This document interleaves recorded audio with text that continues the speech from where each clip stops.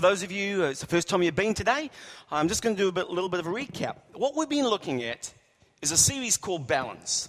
And the reason why I have this dear brush here with some dollars on the top is one of the things I said is that if you can understand the laws of physical balance, understand how they operate, then you will be able to understand the laws of financial balance. And one of the first things I actually said today, actually on the first week, is that when you're trying to balance something, you have got to have a reference point, a very clear. I'm not taking my eyes off that. If I take my eyes off that, I've got a problem.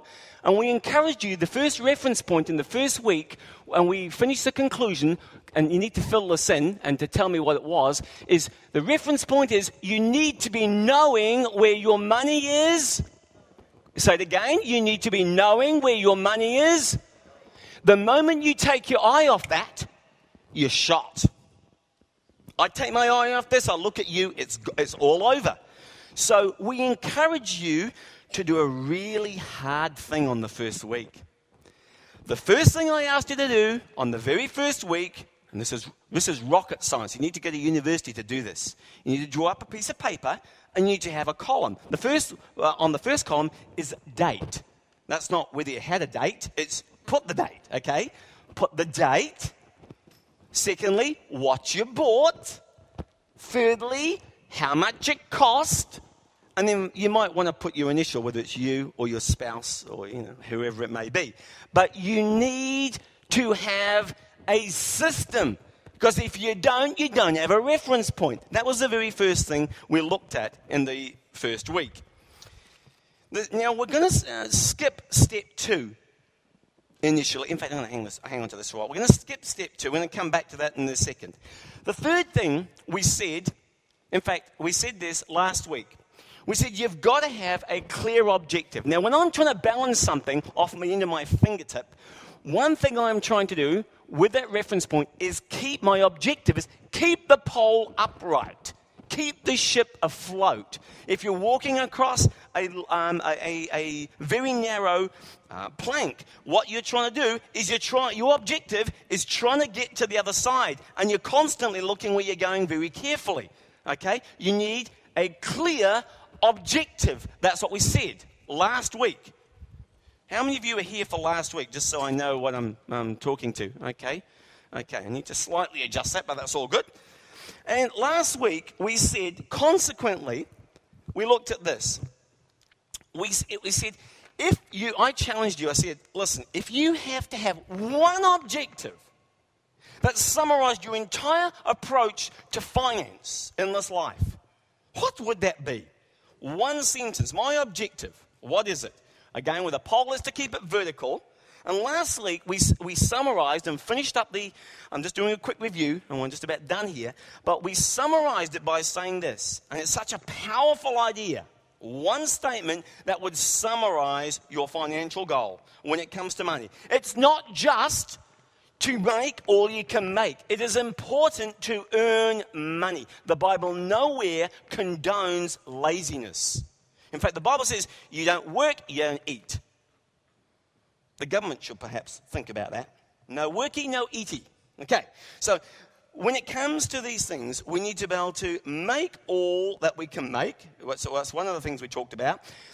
Now, we talked all about, it's not just about when it comes to your objective, spend all you get, spend all you can spend. It's not all about give all that you can give type of style, or simply just take care of my family. That's not the number one objective, just to take care of my family, or just to spend, or just to give, or just to earn. It's not all of that. As we looked into Scripture, we came and we discovered something. We discovered last week that everything that you and I have belongs to God. It comes from God. Everything is distributed by God. So consequently, we landed the plane last week by saying this. Your number one financial objective, which should go across everything, your objective is this. 2 words. To honor God. To honor God with everything we have. It's not just a percentage thing, but to honor God with everything. You remember we talked about that. Honor God in our savings. Yes, you should be saving. Honor God in your giving. Yes, you should be giving. Honor God in how we loan stuff. Not, nope, this is mine. Because I've noticed something very strange. I've noticed sometimes if I have something brand new and shiny, I'm very reticent to lend it. But if it's old and beaten up, wow, what the heck, right? Maybe you've noticed that in your own heart too. So last week we saw that this type of thinking it requires a defining moment in your life. And if you do decide to do this, when you say to God, God, here I am. I'm going to surrender everything I have to you. I want to honor you, not simply with a percentage. I want to honor you with everything that I have. Now, for those of you who weren't here last week, I just want to say something to you which is going to lower your defenses so you can hear and be open to the Word of God. There is no ulterior motive here. There will not be a special offering at all. You need to hear that because some of you weren't here last week. There will not be any pressure to give or anything like that. That is not what I'm asking. So with that, you can sit back now and chill. Okay? But you need, now I've lowered your defenses there, you need to listen carefully. Because before that, some of you weren't listening because you were like this. So there will be no special offering. There will be no special call for funds. Okay? Get it? Good. Now you can pay full attention to the rest of this message. So we're giving you that caveat. So there were two laws of balance. The middle one, I skipped over. The third one. And one thing I said is whenever I'm holding that pole vertically, one of the things I have to do is I have to make constant corrections. Constant corrections to keep that pole vertical. Now, if you've ever seen Cirque du Soleil, amazing acrobats doing stunning tricks, incredible feats of balance, you notice that they're always keeping their eye on that constant focal point and they are making constant adjustments as the people below them move. Today, I want to talk about constant corrections that you need to make in the area of personal finances, constant corrections that if you do not make, you will become imbalanced and unbalanced. And as we said in the first week, if I ignore any of these three laws, fixed point, constant correction, and a clear objective, if I ignore any of those when I'm balancing the pole, we know immediately what will happen. What will happen? The pole will fall, right? That's in the area of physical balance. But I want to point out something very subtle. When it comes to financial balance, we don't always know immediately, but we will know eventually.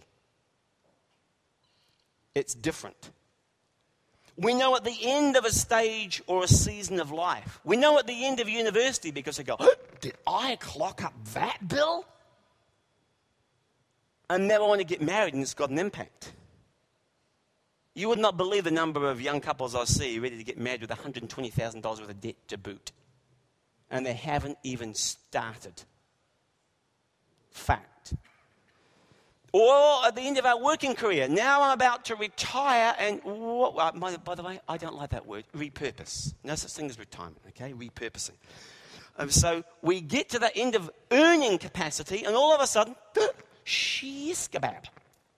I thought I was going to be able to live at this level. But it comes into focus often at the end of the stage. Eventually we know. And often we don't discover this until it's too late. Now today, I want to talk about one component of this constant correction. I want specifically to talk to you today about consumer debt, the use of debt. I'm not going to talk about corporate debt, or I'll just touch on it briefly and towards the end. But today I want to get after a mainstay of our culture, and that is consumer debt. In our story, I want to tell you a little bit about that first. All of us in this room are impacted by some way because of our families of origin, where we grew up when it comes to how to manage money. Now, we either move into adulthood and emulate and say, wow, that's a really good way to manage money. And we thought, that's worth emulating. Or we were so off-put or offended by the way our parents manage money or mismanage money that we run in exactly the opposite direction.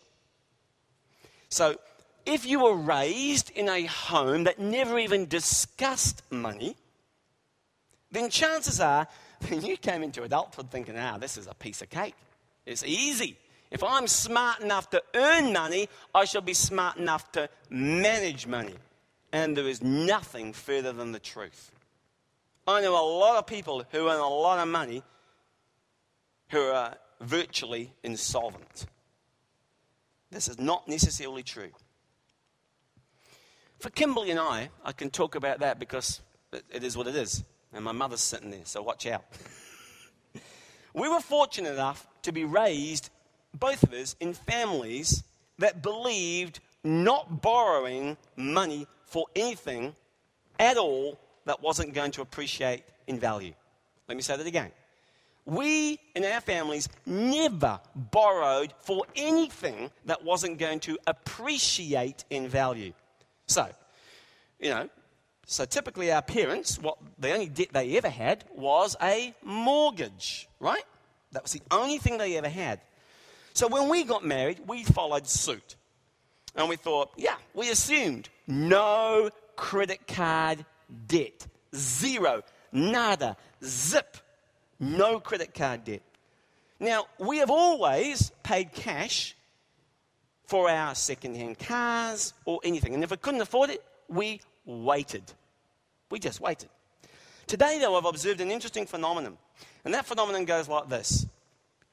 Teenagers see their parents, or young adults see their parents, and what they want to do, they'll never come out and say this, but what they actually want is to get where their parents have taken 30 years to get, but they want to be there in the first or second year.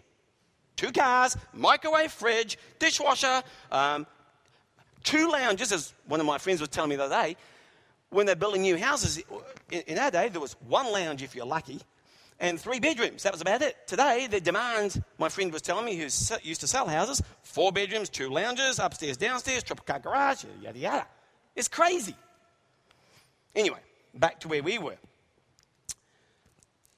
We have never bought anything on HP. That's not Hewlett-Packard, that's hire purchase. Okay. We have never, even when it comes to 60 months interest-free.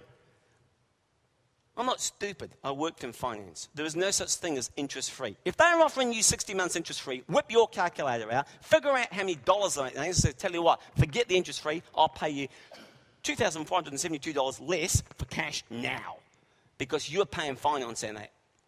So we've always tried to drive a very frugal bargain.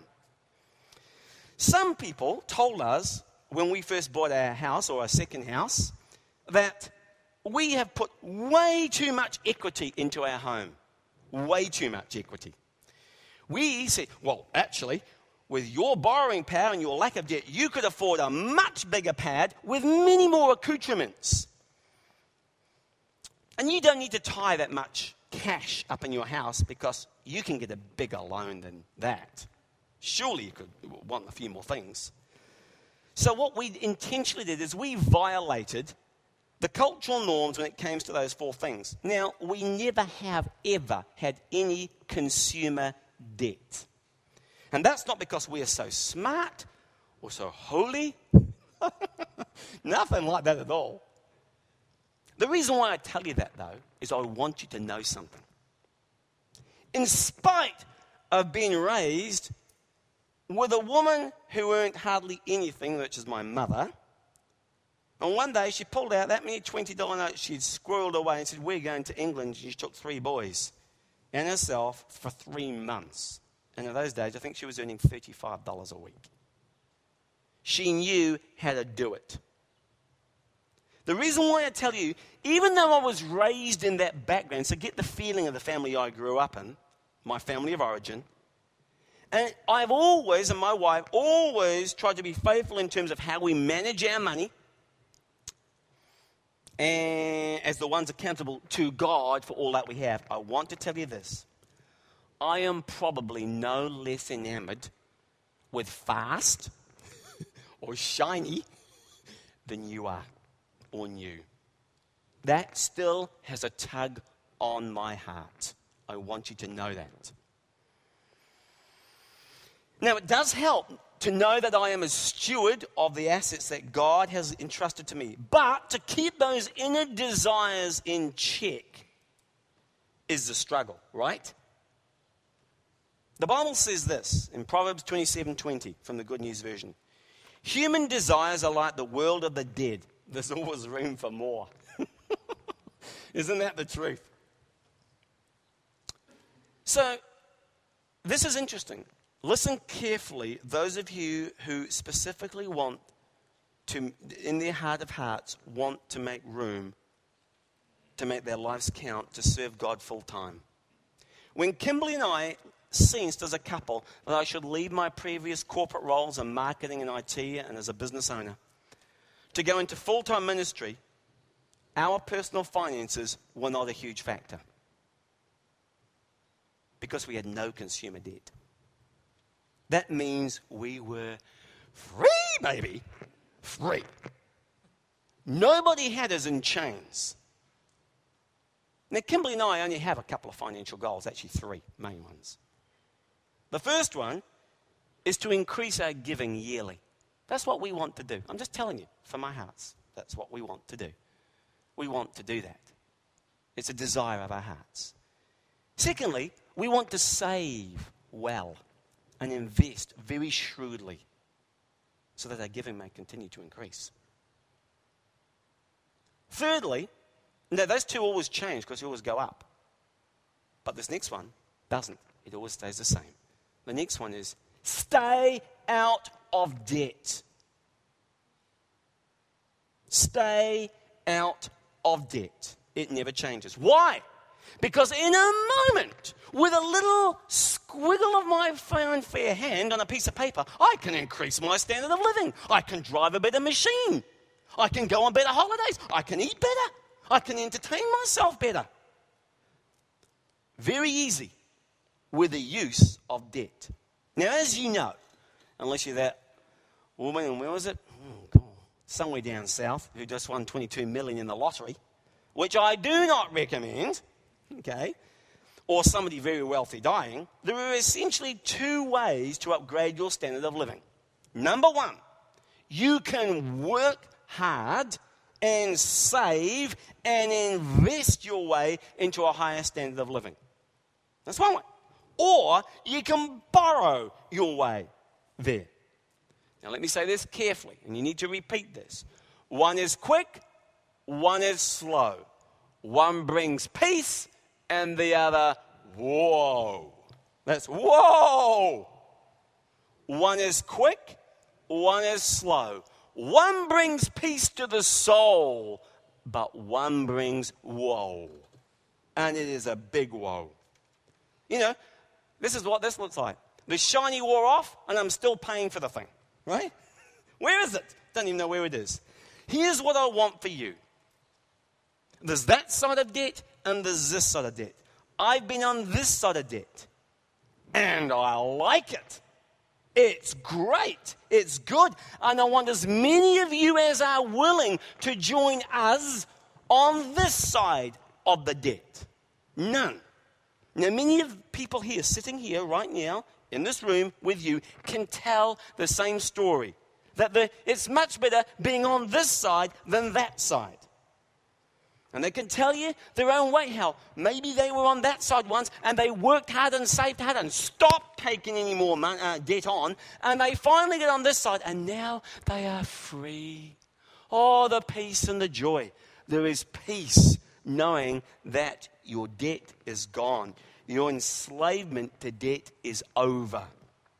Now, you probably haven't heard this before, but it is God's will Your Heavenly Father has spoken on this issue, and the Bible is full of information on this, about personal finance, and even more specifically, the proper and the improper use of debt. Now, if you're not a Bible person today, and you're maybe not a Christian, and you're not quite sure that you take the Bible seriously, if that's you, well, first of all, you're welcome here. Secondly, though, I would suggest to you, and actually more than that, I would guarantee you, if you have been adhering to what the Bible says about money, you would be better off for it, because it's full of extraordinary wisdom that you'll get nowhere else. Now, I want to show you some scriptures now. I've laid the foundation that speak directly to the issue of debt. And my goal in doing this is to inspire you to come up with a plan and get rid of all your consumer debt, because you will be free and you'll have more peace in your life. So, to the section, God on debt. I'm going to excuse this guy at a minute because I want to be able to see you, Desmond, a bit more. So, when God was leading the nation of Israel out of Egypt and up into the promised land, he made a deal with them, which is instructive for you and I. And Moses announces several conditional promises to the people. And they were conditioned on Israel's obedience to God. And there's a whole list of them actually in Deuteronomy. And God basically said this. I'm going to summarize them. If you will follow me and if you will obey me, I will bless you. This is the God who made the heavens and the earth. I'll bless your land, and it'll produce beautiful, bountiful crops. Your cows will be fatter and sleeker, and your vegetables will be greener or more orange and more juicy, and your babies will be bigger and plumper. And your cows will produce more, and the rains will come. And I'm going to bless your land if you obey me and follow me. But if you disobey me, then I'm not going to do that. Why? Because I want those around you that look at you to go, whoa, what happened to Israel? Their God is amazing. Look at that. So God had a conditional relationship with Israel in this capacity, and part of his deal with Israel had to do with debt. So, now listen to this verse. It's powerful, and it sets the stage for our conversation we're about to have. Here's what it says in Deuteronomy 28:12. This is a promise to Israel. To Israel. One sign of God's blessing was the ability to lend money, but not to have to borrow it. Now the Lord will open the heavens, the Bible says, the storehouse of his bounty, to send rain on the land, on your land in the season, and so to bless the work of your hands. Now listen to this part. You will lend to many nations, but borrow from none. You will lend to many nations, but borrow from none. So as part of my blessing, God says, you will be in a position to be the lender and not the borrower. To have the margin to lend, but you will not be in debt to other nations. Oh, it's sad today. Do you know how many nations are debt-free? Do you know how many? Out of 100 and say, let's call it 196. There's a few more, but let's call it 196. Let's call it 200, all right? Not quibble about 4. How many are actually not in debt? Any ideas? No. There's 5. That should concern you. From a biblical perspective, this is what I'm trying to communicate. Borrowing was evidence that things were going poorly for you. It used to be that way in New Zealand. The trap that we easily fall into our culture now says, wow, seeing as things are going so well for you, you can now act like a person for whom things are not going so well. You have so much borrowing capacity because your house has appreciated so much in value that we invite you into a lifestyle that generally reflects that things aren't going so well for you. And if you borrow enough, eventually, they won't be. There was a time in New Zealand that I even remember that if you had debt, it was evidence that things were not going well for you. So people avoided it. Like, the plague. Why would I want to do that? In fact, they were so committed to that in the days that we used to have big appliance places up in Howick, in the days of Goubets and other such long forgotten names up in Howick, that if you wanted to buy a washing machine, you would literally, and you wanted, was on the blink, and in those days you used to fix a lot of things, not just toss them out. But if it was beyond the brink and it needed repair, you'd go up and you'd say, after investigation, I'd like that one there, please, and you'd put a deposit on it, and then each week you'd come back with another $100, and you'd eventually pay it, and then when you've got it, then you'd take it home. And it was brand new. Now, if you're under 25 today, you're probably thinking, are you insane? Why would you do that? Just give them your plastic and take it home. We used to call that system lay-by or lay-away. We could wait until we paid it off before we brought it home. And we brought it home, it was brand spanking new. By the time you make the last payment in today's system, you don't even know where that thing you bought is. It could be in the back of your garage. It could be in storage. It could be on the recycling heap or the inorganic rubbish collection. That's the type of system that we live in today. And here's what I want you to see. When you read the scriptures, God says this in a sentence, basically. Why would you want to willingly be in debt? Especially consumer debt. Being in debt is evidence that things aren't going well for you. And the reason that debt was a concern to God and now is because he knew that we learn the hard way in this next verse. The rich rule over the poor. That's the golden rule, right? Here is the golden rules, right? And the borrower is a slave to the lender. Now Solomon says here, you know what I observe in the world?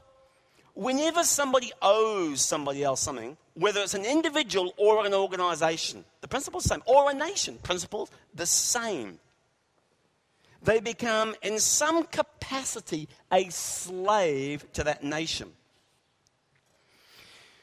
Some see consumer debt as generally when you buy stuff that isn't worth much and even what you pay for it. Others think that, well, at least business debt, you can create value. You can borrow some money and create something of greater value. But let's face it, even if it's business debt, this verse is true. The borrower is a slave to the lender. You're still a slave. Now, if you've ever owned a business or been associated with somebody who's owned a business that had to borrow to get the thing going and things didn't work out so well, you may have had the ignominious experience of having a bank that knew or cared nothing about your business tell you what to do. Why? Well, actually, because it's actually not your business until you paid the debt off. They own it. Some people say, come to my house. Well, actually, to be accurate, come to the bank's house of which I own 22%. You know, it's the bank's, remember, until you paid the last dime. They own it. And in that moment, every business owner and board member realizes we are the borrower's slave to the lender. We, the borrowers, are slaves to the lender. Whether it's debt you got into willingly, which is what most of us do. We willingly sign a piece of paper. Nobody puts a gun to our head. or debt that you found your way into accidentally because something unforeseen came along, you had a bump financially, this verse is absolutely true. So as you read the scripture, here's the attitude of your Heavenly Father to you. It's, I want you to be free to follow me. I want you to choose freely to become a servant of mine, your God who loves you, rather than be enslaved for the rest of your days on earth to stuff and possessions. Now, in order to do that, you can't continue in slavery and in bondage to credit card companies and to whomever else you owe a prince's ransom for. Because in some capacity, there is a sense in which you are beholden, in which you are a slave. You're not free to do what you want to do because your master is telling you what you must do. There is no choice. You want this, you do this. Now, it's an odd thing to me when we buy into or consume our way into personal slavery. Your Heavenly Father is going, why would you do that? Why would you willingly buy and consume your way into personal slavery? Why would you want to limit your own freedom? Why would you want to give up the peace that comes with knowing that nobody can put their hooter, their nose, into your business because it's none of their business? Why would you give up that freedom for stuff which doesn't last, for possessions, for temporary status? Ooh, look at my new car. Why would you do that? Why would you give up your freedom, which Christ paid for, to set you free, and then you immediately enslave yourself back to other masters who are brutal? You try not paying, see what happens. And make yourself a slave for stuff for the rest of your life. Now, the answer to that, why, is because we lack something that is very much a spiritual issue. That's why God's getting after it. It's a spiritual issue, this. It's a spiritual component of our lives. It's a character issue. And it comes down to two words which are often hyphenated. Those two words are, the reason why I'm in the cactus is because I lack self-control. We give up self-control, and consequently, we wake up one day, and now we're in slavery, and somebody else is in control. We think, wow, I've just got to have it. But you didn't even know about it to got to have until you saw it. So here's your choice. Either you control you, or your credit card company or somebody else will control you. That's a natural implication of this. Now, the reason debt is of a concern to God and why we're talking about this today is because often debt is not the result of need as much as it is, that almost rhymes, of greed, lack of self-control. Lack of self-control. And that, my friends, is a spiritual issue because one of the fruit of the Spirit, love, joy, peace, patience, kindness, goodness, faithfulness, gentleness, and self-control. Number 9. Against these things, there is no law. Galatians 5:22. As you mature as a Christian, those fruits should be increasing in your life, not decreasing. If they're decreasing, friend, we need to talk. We need to have some help because it's saying you're going one way or the other. And look at this next verse, powerful. This should motivate you to make some changes in your life. Proverbs 25:28. Like a city whose walls are broken through is a person who lacks self-control. The picture is You're like a commander of a city, defending yourself against your enemies. Enemies. You stored up food and you stored up water. And you're defending the walls and things are going fine. But suddenly, unexpectedly, perhaps like those houses in Hong Kong now which are just taking a 25% bath. I've lived in economies, houses have dropped 40%. It's never going to happen in New Zealand. Well, that's your good luck. We don't know. None of us know. Probably not as bad as that.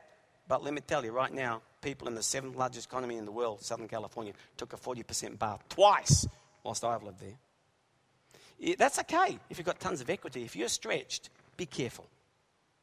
Deleverage.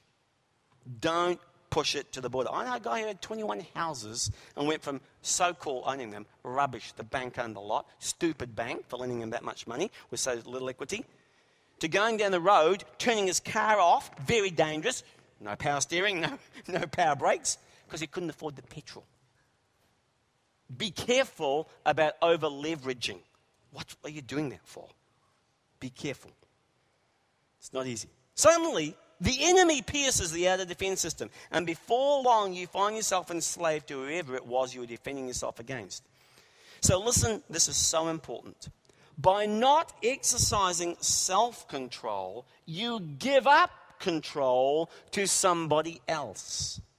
And when you lack self-control, somebody will invade you and take control, and you're conquered. And suddenly,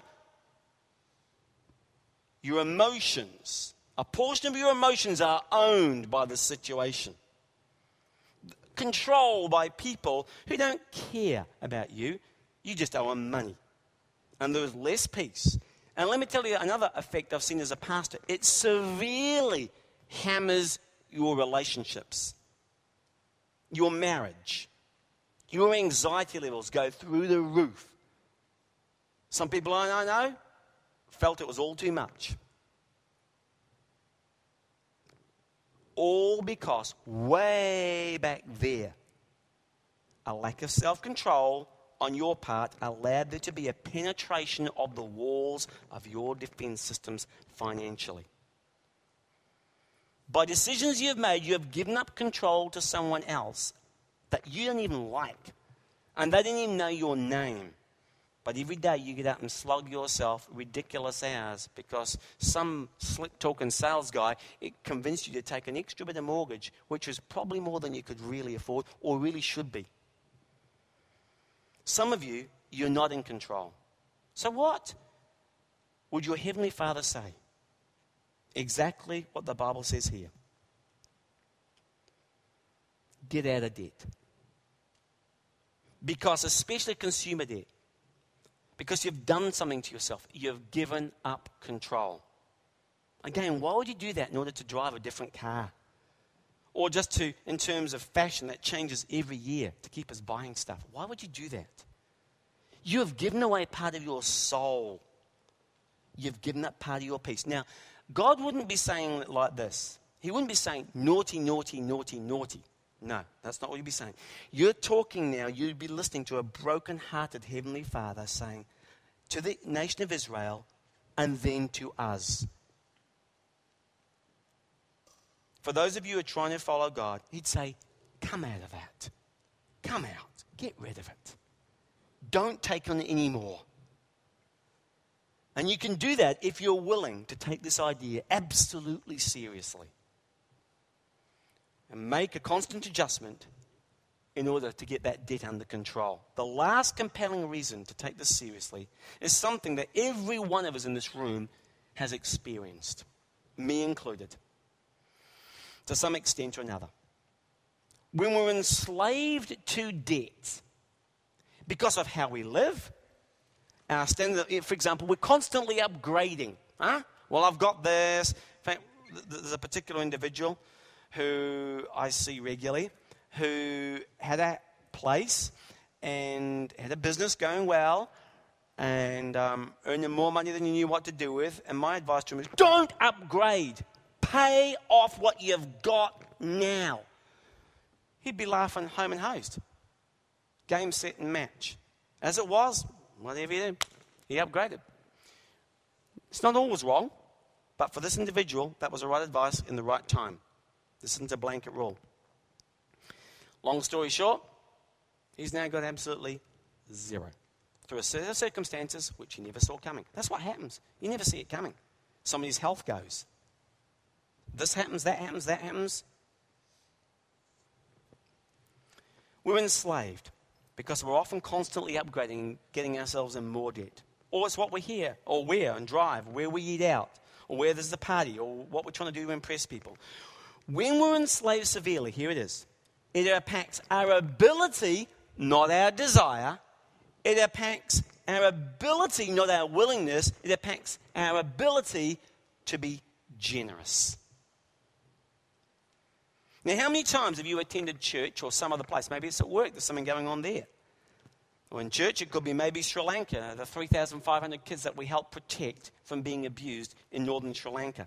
And we're raising money for so they can be saved from predators.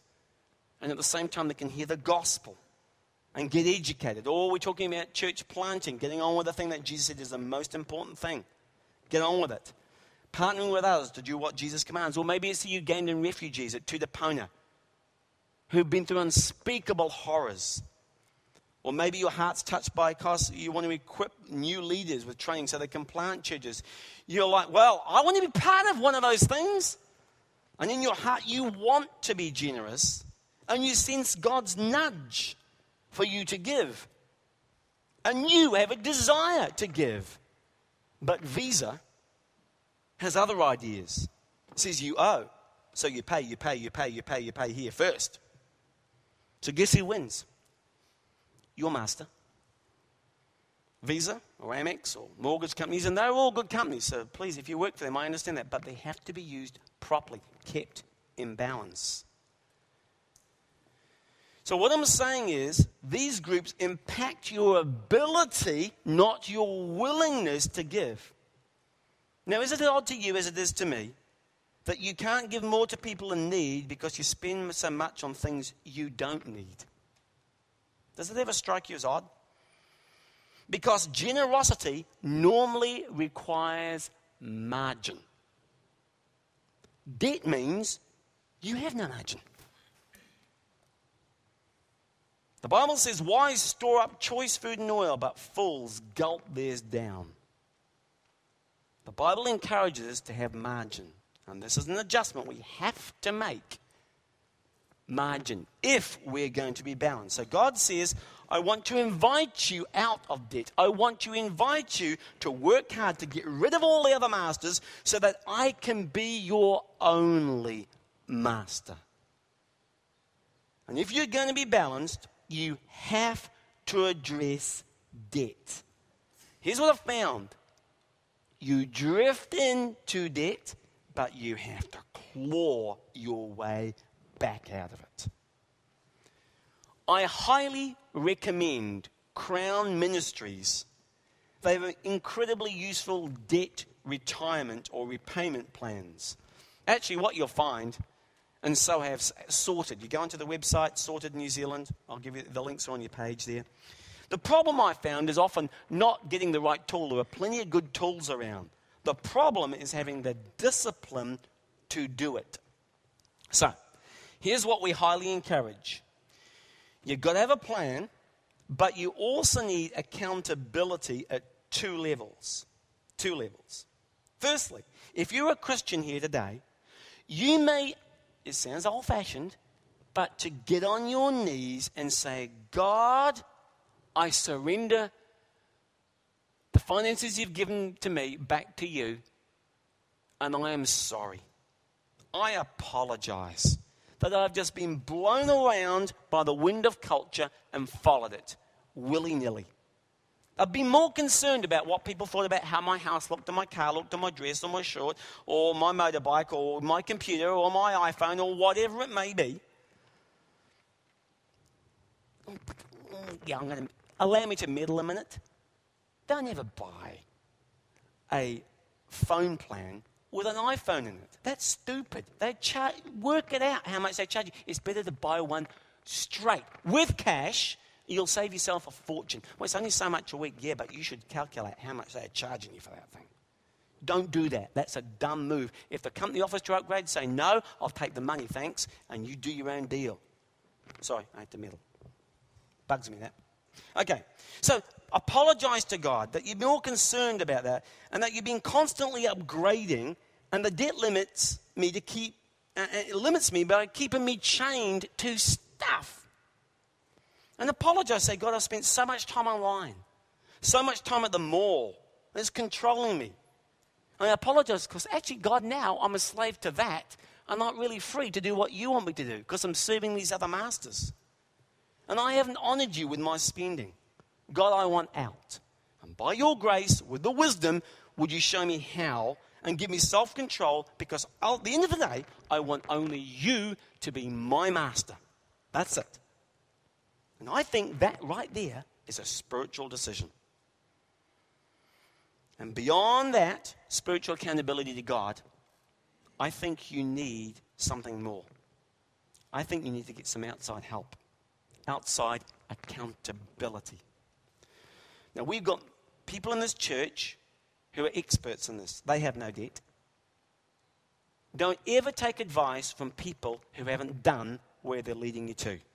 That's foolish. If I go to an accountant, I say, have you got debt? Are you solvent? Your net worth, if you haven't got X, Y, Z, and I tell them a number, I'm not interested in talking to you. How can you help me? How can you improve the situation? So never get advice from people who haven't done it. So we have people in this church who've done it, who would love to be able to help you if you need that. And the reason why I think this is very important is, encouragingly, I've seen many couples who've had a boatload of consumer debt break out of financial slavery when they opened up this embarrassing situation, this element of their finances. And they said, look, whilst I'm here, please don't roll your eyes. When I'm God, that's a different deal. But whilst I'm here, just help me, will you? Because I'm sick of this. I am sick of living at the pace I'm moving to serve this tireless, merciless master. Would you help me? And what I've found is people that went to other people also and got some help. You know what? I know it's embarrassing, but I know what's even more embarrassing because I've seen it. When people come knocking at the door and start taking stuff out the door, or in the end up repossessing things. Or even worse, become bankrupt. I've seen that too. It is much smarter to head it off now than when somebody comes chasing you. Frankly, it's much better to be embarrassed at this level than this level. You know what I'm saying? So, would you be willing to be that transparent? This is the acid test. And would you decide today? Have one of those come to Jesus meetings where you say, okay, I never really thought of this as a spiritual issue, but apparently it is. It is. Everyone I have ever known who's elected to say, God, I now see this, that I've way overstepped the margins here. I need some help and got some help. Everyone that I've ever known somehow, and I'm not sure how all this works, got out of debt much quicker than they anticipated. Maybe they got an unexpected return or some unexpected financial injection from somewhere. It's almost, I don't know how that works. I'm not promising anything, but I've just noticed. It's as if God's saying, now you're getting your act together, I want to honor that effort and I'm going to help you get there faster. Why would I want to get involved before in your finances when you weren't honoring me with it? But now I know you're serious. And God seems to support that decision and shorten the process. Now, as we wrap this up, some of you here today are sitting here thinking, sure, I know there's some people here who've got some pretty dramatic situations in their lives, extreme circumstances, but me, I just got maybe a car payment and some visa debt, and I have it all under control. Friends, I am talking to you as well. Why would you want to be a slave to anybody? This isn't a matter of, well, you can manage it, because most people can manage it for a while, for a certain stage of life. It's the unpredictable bumps that cause things to become unmanageable and can knock you off your perch. But why would you even put up with that? Let me say, for example, this. If I handed you a chocolate bar, and I said to you, well, in this beautiful piece of chocolate bar, there's only a bit of poison in it. Just a little bit. How much of that candy bar would you eat?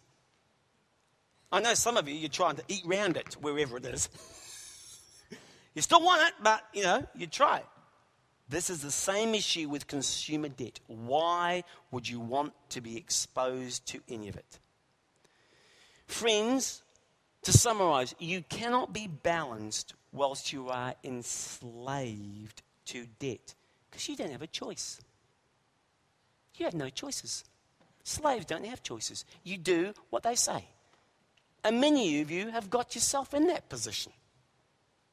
And second point, friends, you can't honor God whilst you're enslaved to debt.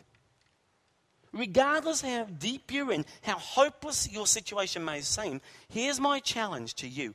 Would you be willing to A, get a plan? Would you be willing to get a plan? Would you be willing to surrender to God and ask for His help? Would you be willing to be transparent with other people who are qualified practitioners that you can trust and invite them into the process to get out of debt? Now, if you do that, you will have more peace, less stuff, more control, and again, more peace. And you'll be more generous actually, rather than I know you're already generous in your heart. Now, as your pastor, for those who attend here on a regular basis, I want that for you. Your Heavenly Father wants that for you. I want you to be free to do what God wants you to do. To be what God wants you to be. And to go where God wants you to go. But if you're enslaved to debt, those guys get to call the shots. Would you be willing to say, I'm not going to let any other company or vendor tell me how to live my life anymore? Do you know you have a choice? You actually have a choice. Were you willing to say, I want to get out of debt? I want to be free again. And maybe this is the first time you've ever thought about debt in a spiritual context and the implications it has for your life. Because some of those debts have long-term implications. The good news is your Heavenly Father will help you out as you take these steps.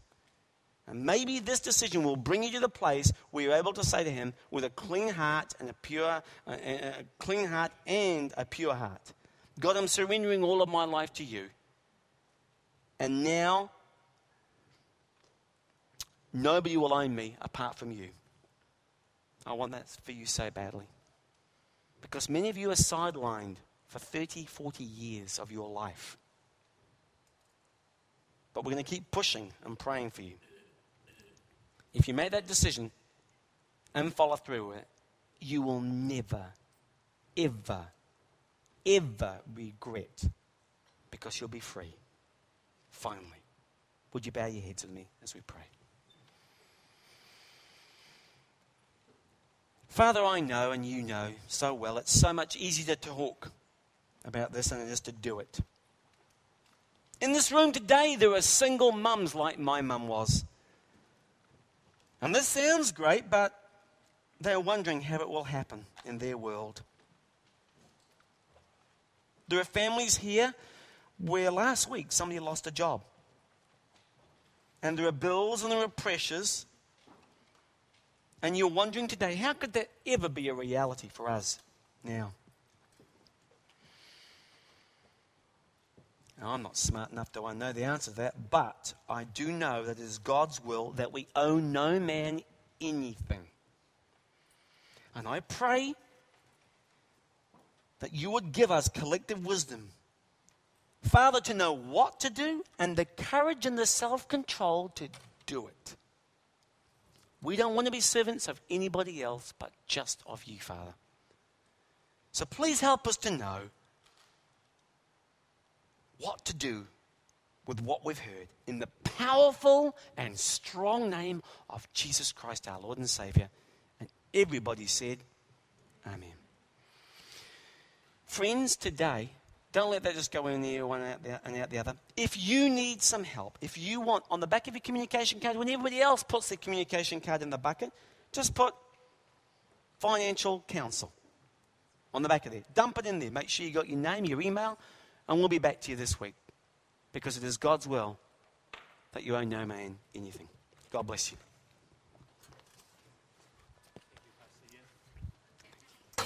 Thank you, Pastor. Thank you. Church, let's stand as we sing the last song.